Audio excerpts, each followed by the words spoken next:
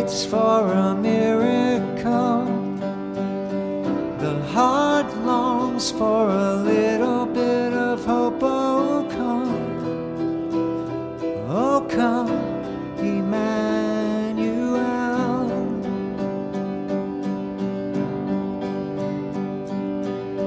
A child prays for peace on earth, and she's calling out from a sea of hurt. Oh, come, Emmanuel.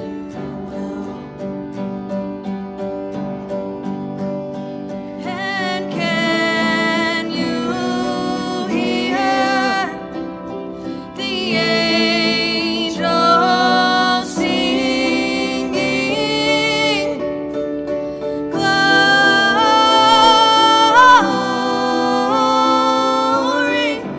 to the light of the world. Glory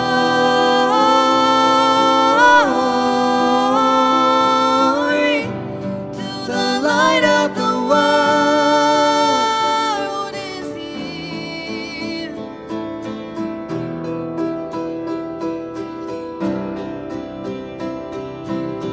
The drought breaks with the tears of a mother. A baby's cry is the sound of a love. Come down, Emmanuel.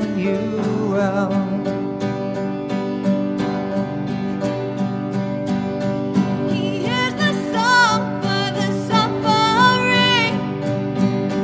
He is Messiah, the Prince of Peace has come. He has come, Emmanuel.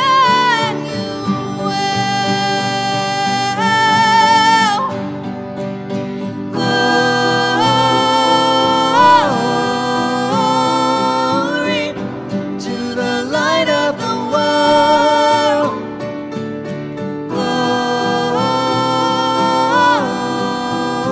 Glory to the light of the world.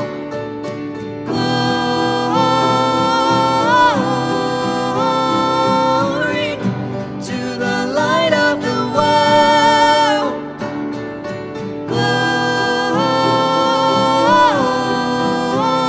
Glory to the light of the world.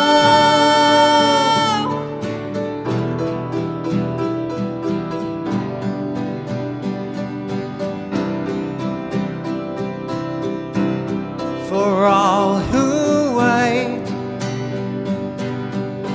for all who hunger, for all who've pain, for all who wander, behold your King, behold Messiah, Emmanuel, Emmanuel.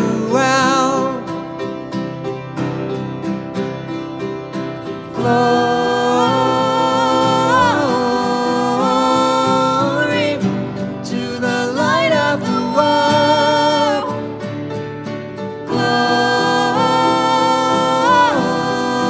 Glory to the light of the world.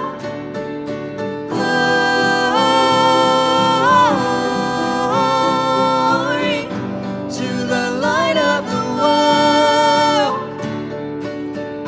Behold your King, behold Messiah, Emmanuel, Emmanuel.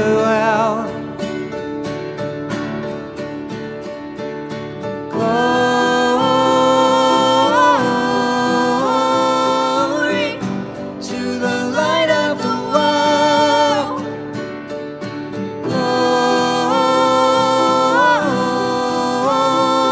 Glory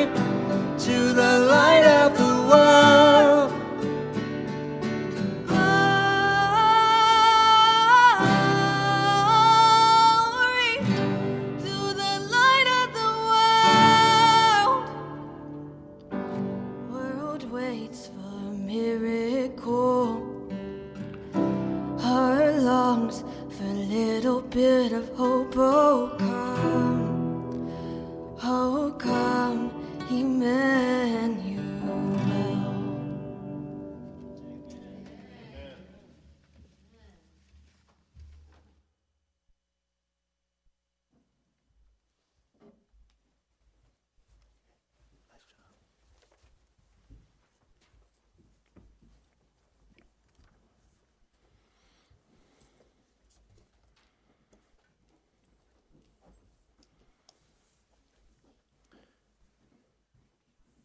Our scripture today is from Hebrews 11:1, and it says, "Now faith is the substance of things hoped for, the evidence of things not seen." May the Lord add his blessing to the reading of his word.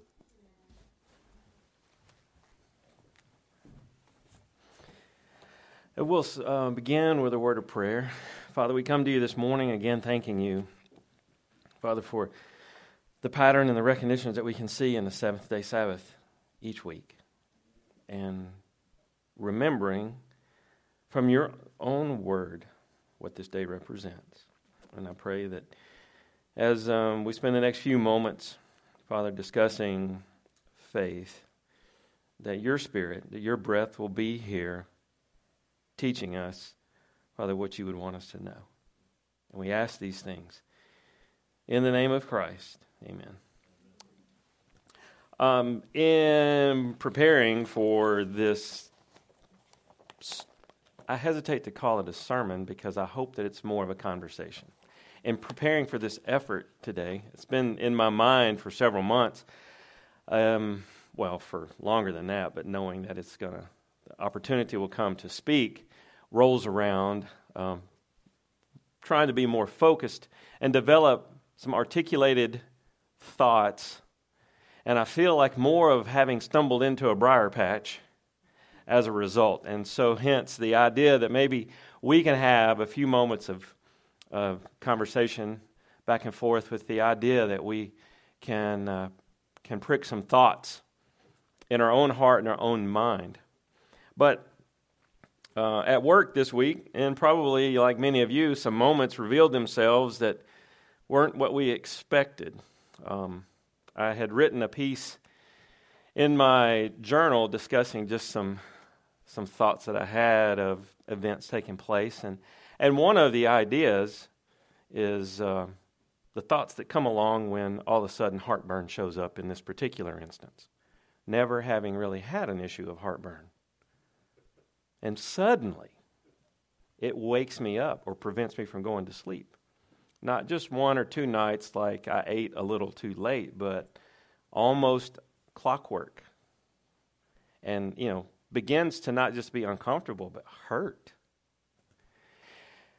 Now, being in the medical field, doing what I do, when a problem shows up suddenly or an issue shows up suddenly, there's usually a reason. And in my particular profession and what I do, those reasons require somebody else to respond. And then you come to me and I put you to sleep and the surgeon goes in and cuts out whatever boo-boo you got going on. But in this instance, in my head, gastric cancer was what my problem is. Now, don't bother Googling gastric cancer. I'll tell you right now, you got a 5-year prognosis, so you better get busy living. Don't waste your time Googling, get busy living. These are the thoughts that come through my head, and as I'm writing this down, and I think, I'm not surprised one day that I will die. I see people die all the time. I'm just surprised I'll die that quick. That is what caught me off guard in my head as I'm thinking. And so challenges and stress and trials, catastrophe, they have a way of bringing some clarity to our thoughts. And some of the things that enter my mind more frequently, certainly as our life is changing because our children, our daughters are moving on to their independence, and it is not at all difficult to recognize life is changing because of what life is unfolding in front of them. And you begin to wonder as a parent, have I prepared them? I know we've spoken before about when Mackenzie was born, Hoseas. I know y'all are wondering why I'm holding this airplane. This is an airplane that Brayton worked at very hard to make work. Does anybody have any doubt that this will fly? Why not? Why don't you have any doubt that it'll fly? Would you even say, because Brayton did it, would you even say that you have faith it'll fly?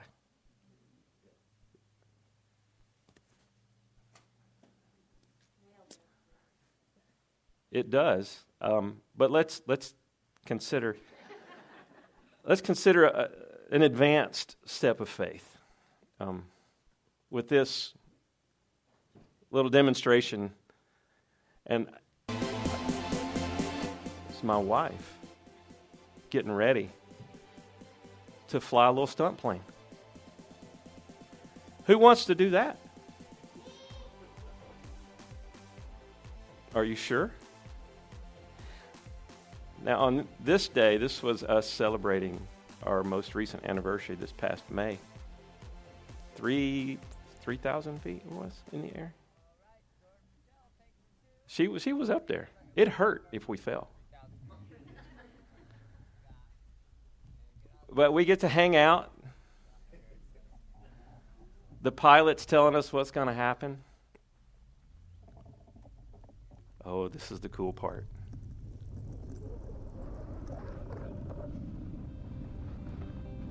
It's just like that stunt plane.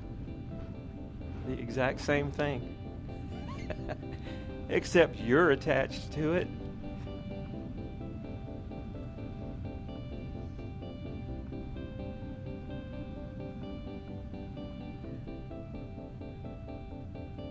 She looks like she's having an awesome time, isn't it? She had a longer flight than I did, I'll tell you. Up there cruising. One of the cool things about hang gliding is that you can maneuver that. You can stay up there as long as you want, almost, as long as you understand how to navigate. Because that's just over in Chattanooga, Rising Fawn, if you guys want to go. And we got pulled off the ground because we don't know what we're doing. But right where we checked in, they have what they call the ramp. Now, my version of a ramp is something that goes up. Their version of a ramp is like standing on the edge of a cliff, because you're standing on the edge of a cliff and you get to run off of it. Yeah, you might tickle a little bit doing that. But you can ride the drafts that come up along the ridges as long as you know how to navigate it. That pilot Michelle had a lot more fun with it than I did. I enjoyed it, but like she was thrilled. He would tuck and put them in a dive and then push his arms out and catch the updrafts again, and they would come back up and ride the thermals back up to a height. So they had an awesome time, and it was interesting to sit there and watch from the ground talking to the next victim who was going to go up. And but it's such an amazing experience. Hebrews 11 gives us a description of what faith is. It's the substance of the things we hope for and the evidence of things we do not see. Could you see the wind? But we could feel it, and the Holy Spirit is described in a similar way. We don't know where the wind comes from, but we can feel its presence. Can't see the Holy Spirit, but we can feel His presence because He has influence and He has ability to enter into our lives. But we have to depend, believe, have faith that He's present. At work this week, I asked this question to some of my colleagues. What would you say faith is? And I'm telling you, it was crickets. It was a briar patch of a conversation because it's difficult to describe it. We've got the church pew answer, right? I believe in the Lord. I believe in Jesus Christ, His death on the cross, His sacrifice, my need for redemption, and my need for forgiveness. We can verbalize and articulate that. Is it because this is where we were taught to say those things? Because despite Chuck's better knowledge, he is a cheesehead. And he loves the Green Bay Packers. Yeah, exactly, Michael. Oh, bless his heart. His mama did not teach him better. Right? Is our church answer about faith, is it this in the same category as who we choose to be fans? Of course not. My question for us, and we can recognize that, my question for us is our investigation, our consideration of faith, is it because this is how we've been taught, or is it because it's something that we've known? Now, Brayton has yet to hit a hang glider, but he is tore up about getting to fly. He is involved in Civil Air Patrol, and they have the opportunity to do some flights. So, he's flown in an airplane, but not really been able to experience navigating flight like you can in a hang glider or in a smaller plane. And I'm telling you what, my son is so excited about doing that. You and the love of your life. My little blossoming daughter and her fiance. Your life is about to jump off that ramp and navigate in a way that's going to demand an application of these answers, this information, this education, this intellect that has been developed within the concept of church, within the concept of your families, within the concept of your faith. Now you get to fly by that. I stopped my story about Mackenzie being born earlier. So when she was born, I've shared with you before, up until the moment that she was delivered, I had been ambivalent about the experience because it's different for a father than it is for the mother. And the primary reason is I've got none of this going on. Everything is just an imagination to me about what that must be like. Yet my wife is experiencing this transformation that is taking place. But Ralph, the moment that she was delivered, I'm like, ambivalence just evaporated. Put her back. Safest place she could have been. She needs to return to that safe place. Because now, in my own imagination, we lived in the country, but up in Jellicoe, we had this nice, snug country home up on this cute hill on this quiet country road. And in the blink of an eye, Andrew, it turned into a death trap, surrounded by crazy people. And I knew that if she managed to make it past those beautiful, solid wood doors, who were now going to cut her fingers off if she gets her hands caught, if she manages to make it through that, she's definitely going to fall down the basement steps. And only in God's mercy will she make it outside into the age where she can ride a tricycle, where she will then again be threatened by that 187 feet down to the road that she's going to tumble. The same place where I broke my back, because I know the danger's there. And in God's mercy, should she ever make it to being 16, no doubt she'll get taken out by a drunk driver on this dangerous, 2-lane, unmarked, barely paved road. In an instant, Ralph, before she'd ever had the umbilical cord severed, that's where my mind had gone. And then life compounded it 18 months later, and I had twins. I, loosely speaking, had twins. Michelle delivered our twin girls. And I remember talking with my dad, because now I recognize I've got a problem that's only grown exponentially. What in the world do I do? How do I handle this pressure, and more significantly, this fear? And I asked my dad, what did you do? It never occurred to me you might be fearful about myself, my brother, and my sister as we grew up, about life unfolding in front of us. You never behaved in a way that I saw that. But if you and I are anything alike, I recognize now that you had it as well. Help me understand it. This morning over in our Sabbath school class discussing the disciples and Christ in the boat in the middle of the storm where Christ is asleep. And the disciples are fearful, not because the boat got a little rocky in the water. Scripture says the seas were overwhelming the boat. And yet he's asleep. But he wakes up at their demands that he do something, and his reply is what? Oh, you of little faith. Now, as we were talking, my impression has always been that's been a bit of a criticism coming from him.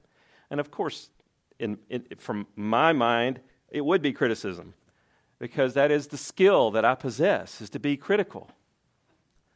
It's never good enough. You could do better. You should have gotten up sooner. Well, you didn't feed the animals? What do you mean the dishes aren't done? What in the world? I'm not going to go to work all day and come home and do your job too. That's me. Conversation with one of my girls. What do you wish I had done differently? Guess what the reply was. Just guess. And you can verbalize. I mean, I've already been broke down enough. You ain't going to hurt my feelings. It wasn't attaboy. We wish you'd been more patient. Now, what if Christ's reply is a patient, oh, you of little faith? Can you learn? Can you believe? Can you trust me? You've a little poetic license, but you've seen what's been going on, fellas. Believe me, I'm not going to let you go. In the middle of what feels, not just feels, but in the middle of what is legitimately overwhelming. In that conversation, Jasmine and Janae were talking about Pastor Teller. Is that correct? Doing a sermon on that particular chapter in Desire of Ages. When I worked on boats up in Alaska, now I'm from, as you know, I'm from Tennessee. This ground has never moved in any way that resembles ocean water. And we had the boat that I was on was a small boat relative to other ones available. And we, while we were out fishing, had what is known as a green water wave, which is not the foamy water. This is like all the hydraulic pressure that water can provide, wraps over the top of our boat. Our boat is not that big in the first place. Did I mention that? It wasn't hard for the boat to be overwhelmed with the water if we didn't navigate the waves correctly. This wave comes over the bow of the boat and flattens all of us who are working on the deck. And as we have just put gear overboard, there is loose line now on the deck that the situation has gotten, as they say, out of hand. Because at the end of that line is a 750-pound fishing pot pulling about 600 to 800, depending on how deep we were. It didn't matter. It was more than 6 feet. I was going to drown. This multiples hundreds of feet over the side of the rail now is out of control. And guess who's laying in all of that line? I was Superman for about 2 seconds. Man, I was up and out of that because my thought was, I don't want to die. These disciples have done something similar where they're overwhelmed by this. Can they have this faith? Oh, you of little faith. Christ is not minimizing, like, oh, seriously, are you kidding? That's water puddles out there. He's not minimizing that. We have got tragedy and catastrophe that comes into our life that whether or not we personally have experienced those moments, we can understand that they are very real. And that if you could die and avoid it, you might well choose it. Because the agony, the frustration, the pain, the hurt never seems to stop. In those moments, what are we to do? You know, at this time of the year, we're celebrating Christ's birth with the tradition of Christmas. And as we've gone through our family this week, we've actually tried to understand Hanukkah better. And so, you know, that's 8 days, and it's the Festival of Lights. And in the Jewish tradition, as we understand it, each night there are small gifts given to each family member. And of course, we try to talk a little bit about that, but guess what Jessie's question is? You know, she's the wee one. Guess what her question is? Can't we open presents yet? Right? I mean, there's this celebration and an enjoyment of the things that we come along that we really can find some happiness in. But, you know, those presents, they're not going to solve some problems that she's going to have to face, right? In a few years, anything that she's received this week, they're not going to spread over her heart like relief and understanding. But faith in a Creator who's got her in the palm of His hand will carry her through overwhelming water or uncontrolled altitude gain or loss in her life.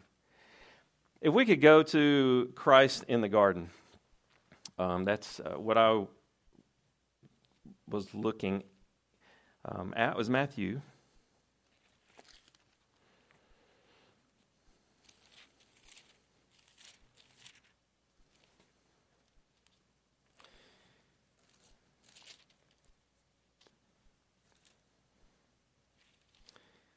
This is Matthew 26.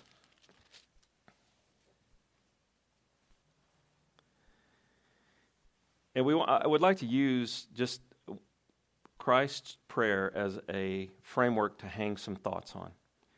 By no means can this conversation or this interaction satisfy all of the questions that will be present. But I hope it will be something that will give us food for thought. In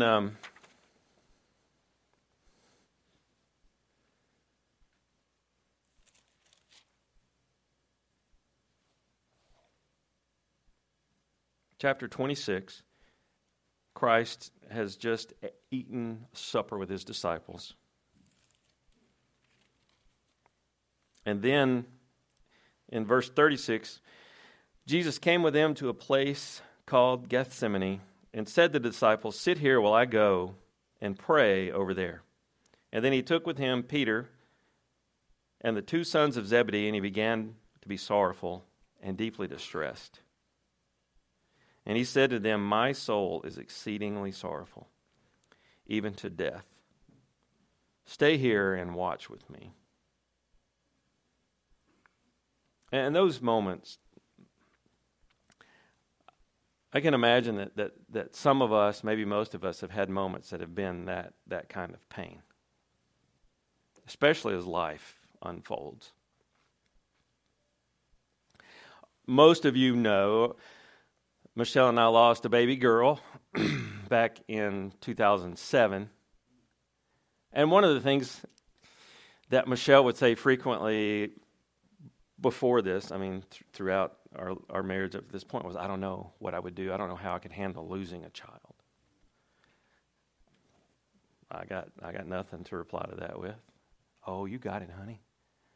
That's not the same thing as going, I need to do 200 push-ups. I don't know how I'm going to do it. It is not the same thing. Right? I mean, it makes sense. But this is one of the beautiful things about God's Word is its ability to be used every single day. It's not reserved just for Sabbath. It's not reserved just for the pew. What is our experience in this life? What is it about? We can give the church answers: to be a good person, to live well, to serve others, to be kind. We can give those answers, and those are not completely wrong. But our experience in this life is a participation in the great controversy. The story that began in the Garden of Eden. Satan entered into their realm and then tempted and destroyed and caused the fall of humankind. And the fall from what is God's sovereign law. Right? The creative authority of God the Father to establish not only our existence, but truth. The experience of Adam and Eve in the Garden of Eden brought about now the necessity for the obligation of truth. It cannot be ignored. And in God's forbearance, in His plan, He laid out a solution that did not violate His law, did not violate the economy of this truth, of this creation. If a perfect man can die and sacrifice himself, because God said there is no forgiveness of sin without the shedding of blood.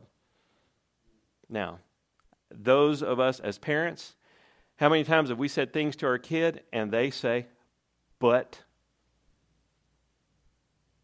why? But why? Why? Why, Daddy? Why? I did not ask for you to ask me why. What is necessary is for you to obey. I don't know how to describe why God said forgiveness of sin will only come by the shedding of blood. What I can depend on is the personal experience of knowing there are problems that are much bigger than I can possibly solve. Pain that I have felt that I cannot resolve. Hope that I have that no one else can meet. Redemption that is necessary that no one else can give. And do you know why? Do you know why you can answer this why? Is because all of the other possibilities are in my same shoes. As much as I appreciate the encouragement from Al, he cannot solve these deeper questions. We all have relationships that we get to navigate life together in that boat, under that hang glider. But our final solutions can only come from our Creator. And with this, God supplied the answer to His own problem with this issue of sin. What are you going to do with it? Because again, humanity fell, but Satan is the one with the claim, right? This claim against the Creator. And this is where we participate in that. Is because we exist, we are involved. And when tragedy comes our way, when catastrophe comes our way, when problems come our way, when things are overwhelming, where do we turn? Now, we do have, by God's design, the family unit that establishes and gives parents the obligation, the responsibility, and the ability to teach. It gives institutions like the church to do the same. It gives us the ability, the understanding, and the wisdom through God's Word to be able to hold friends accountable, to be held accountable. To be able to fast and pray for situations that we do not know in what else to do. To claim God's covenant promise that He will hold us up. We learn to navigate. Christ is in the garden, and He is under this agony, sorrowful and deeply distressed. Have your heart pulled out of your body, and it couldn't be more difficult. It's not that God is not intimately aware. I could go on. God is intimately aware of the hurt in each one of us. He cannot compromise His plan for our short-term relief. He has greater plans and possibilities, not in spite of us, but for us, if we follow faithfully. Issues and questions that we can't imagine being in eternity without, and you've put that family member in there. But God can resolve that disparity. We are being asked by our Savior to show the faith that He can do that.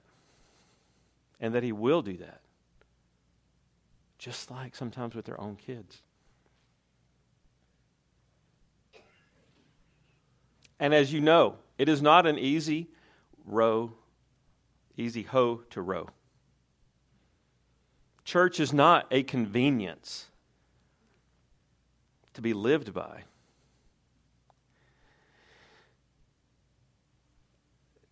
Christ Himself, in verse 39, "O my Father, if it is possible, let this cup pass from me.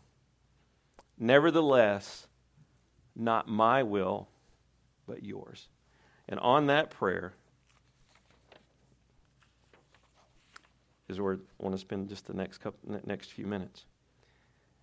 One is that in his prayer, he's demonstrating and showing something for us, because in this instance, as is an example of his earthly life, he's a human being depending on his Father. And in his prayer, he demonstrates that he is dependent upon God. This cup, if you'll let this cup pass from me, he's actually making a request. On sometimes, in my own thinking, and maybe you guys, maybe is familiar to you or something similar, is it's almost like it's a line in a play. Like it's just casually said. Because you know what? I've never known the difference. This cup, the meaning of it has transformed in my life as experiences have occurred, just like many of you. When we lost Savannah, we got home. I remember Michelle going, "I just wish I could die." And I knew, because I'm in that same cup, I knew what she meant, because I also wanted it to be over. And it's not like, man, I really had a hard workout, I about died. These are experiences that you drain the dregs of your emotion and there is still no satisfaction. Does that make sense? I mean, does that resonate?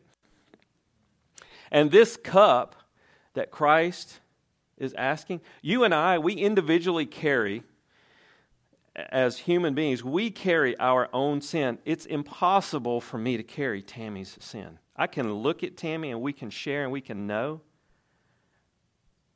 that both of us are sinful by description of what God's Word says, but I can carry no burden of Tammy's sin. My own, like many of you, is enough to crush me. Not enough like, oh, you know what, I put it in the bag and I zipped it up. It all fit. That's, mine would exceed that illustration, just like yours. But Christ, this cup, what's He doing? But carrying the sinfulness of all humanity. And He's wanting that cup to bypass Him. These trials. But then He says, not my will, but your will. And your will, talking about God the Father's will, was His plan. His plan for redemption. Not my will to escape this, but your will be done. Your will be carried out. And His will was already known that it was going to require a sacrifice by His own Son, who was the only one who could maintain the integrity of God's law and meet the demands it required and contain the blood that's necessary in that economy to meet it. for our redemption and sanctification. Our faith is our opportunity to participate in that plan in the fashion in which humanity is allowed to participate. We are not the redeeming saviors because that's Christ. That's his only role. It's impossible for us to do that. For ourselves, much less for anyone else. However, we are, as Paul describes, ambassadors for this message. So when tragedy strikes, maybe we are ambassadors to our own hearts to be reminded and to remember the promises that God has made. Some days it is flying the little paper airplane. It's easy enough to do. Some days, maybe it's even trusting a pilot and getting in a harness and going up 3,000 feet. Learning a new skill, branching off into marriage in your own life. Someday is going to come that overwhelming boat ride where there is nothing that you can actually put your fingers in except acknowledge that you are fearful and you're going to die. And not like, oh yeah, I'm going to die. I mean, like, I don't know how I'm making it out of this. Like, you taste death, you just know you're tasting it. We'll have all of those experiences. And in that is where we participate in our faith. That is where we find out the substance of what we hope for. And that is where we find and experience the evidence of what we do not see. And I think now you can kind of understand a little bit how I felt like I fell into a briar patch. I ain't no way of backing out of this in any way that's comfortable because it just keeps going. Because there can always be there's difficulties in trying to comprehend it and understand it, difficulties in trying to explain it. But it's like love. When you experience it, you know it. You can't weigh love. You can't weigh pain. You can experience it relative to other things. Mackenzie, when she was younger, I'm so glad they're here. She said one time, she said, Daddy, you got to know the bad in order to appreciate the good. And I was like, oh, no, you don't. I get what you're saying.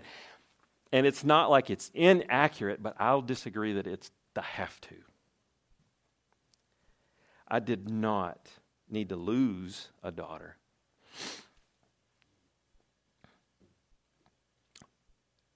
to understand and to know that I love my daughters. Now, I will admit, there is a contrast that is much more plain, having experienced that loss. But what was even more humbling is to know that my Creator might well use my own child for my own benefit. That one sucked the wind right out of me. That He would do that for me. That He would inflict, let me back up. He didn't inflict. That the pain that occurred because of that would be for my own benefit. That's not how daddies are supposed to live, Chuck. We're supposed to be cleaning shotguns and threatening boys. Not really. Because then a son, my own son, showed up into my life. And I'm second guessing how I should be treating young men that come into our orbit. Because I don't want a father intimidating my boy for no better reason than he likes their daughter. And that shook my world up too a little bit. Part of it's a joke because sometimes you just don't know what to do with that possibility that's, it's like that's 4 or 5 years down the road. And some of us are lucky that we don't have to deal with too many knuckleheads. But the reality, right, again, that maybe this one's more of flying the paper airplane kind of moment. But a place where I get to examine my own life, my own faith. How am I going to participate in this controversy? Because every single one of us can recognize the opportunity, the privilege, the relationship that's in marriage has its own challenges. And if God can destroy the family like he did in the Garden of Eden, who are we to think we're going to escape the same risk? And yet we have an opportunity to influence and leave a legacy if we do so living by faith. Now, I know you guys are wondering what's in here. And despite my earlier illustration, it's not a bag of sin. I do want to show you, because this is my closing example of why this is an ongoing conversation. Because our faith is not something that we do on Sabbath, right? I mean, we've illustrated, described. Christ himself's in the garden begging God to let this pass, but confessing and submitting himself to his Father's design and will.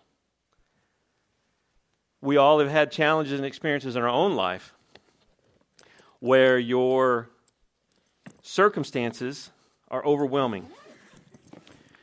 Tragedy shows up one day because your OR director is in a car crash who was expecting to go to breakfast that morning, not the end of his life show up. And then you walk into your place of work, and you guys maybe you've had similar experiences.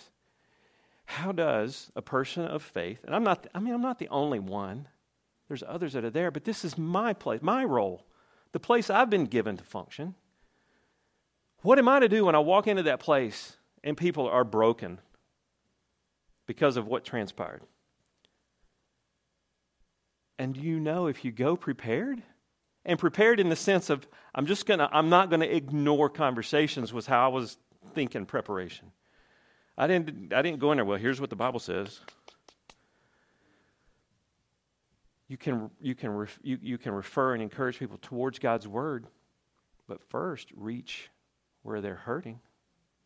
Address the questions, the issues, the conflict that come up in their own mind, and as a few people were able to share just with a little, how are you doing? A little moment, a little question to try to be available. So our faith, my proposition for today is that our faith is a bit more like this. Now, y'all may notice a few things about it. One is, conveniently enough, this is about the age of my marriage. It's about 25 years old. Something else you may notice, if you were to wear it, it wouldn't really fit you. Something else you may notice is it's got some stuff, some tools in it. Right? Now I'm going to ask you this question. To your eye, do I look like I am uncomfortable in it? You'd be correct. My question for you and for me is, does this look like our faith? Is it Brayton in a brand new shirt that's a little long in the cuff and a clip-on tie? Or is your faith more of something that's useful in the sense that you know where to find your instruments. You know where to find your knowledge. And you know how to deploy it. That's my question. So we'll have our closing song. I believe it's 531. 531, yes. We'll build on the rock.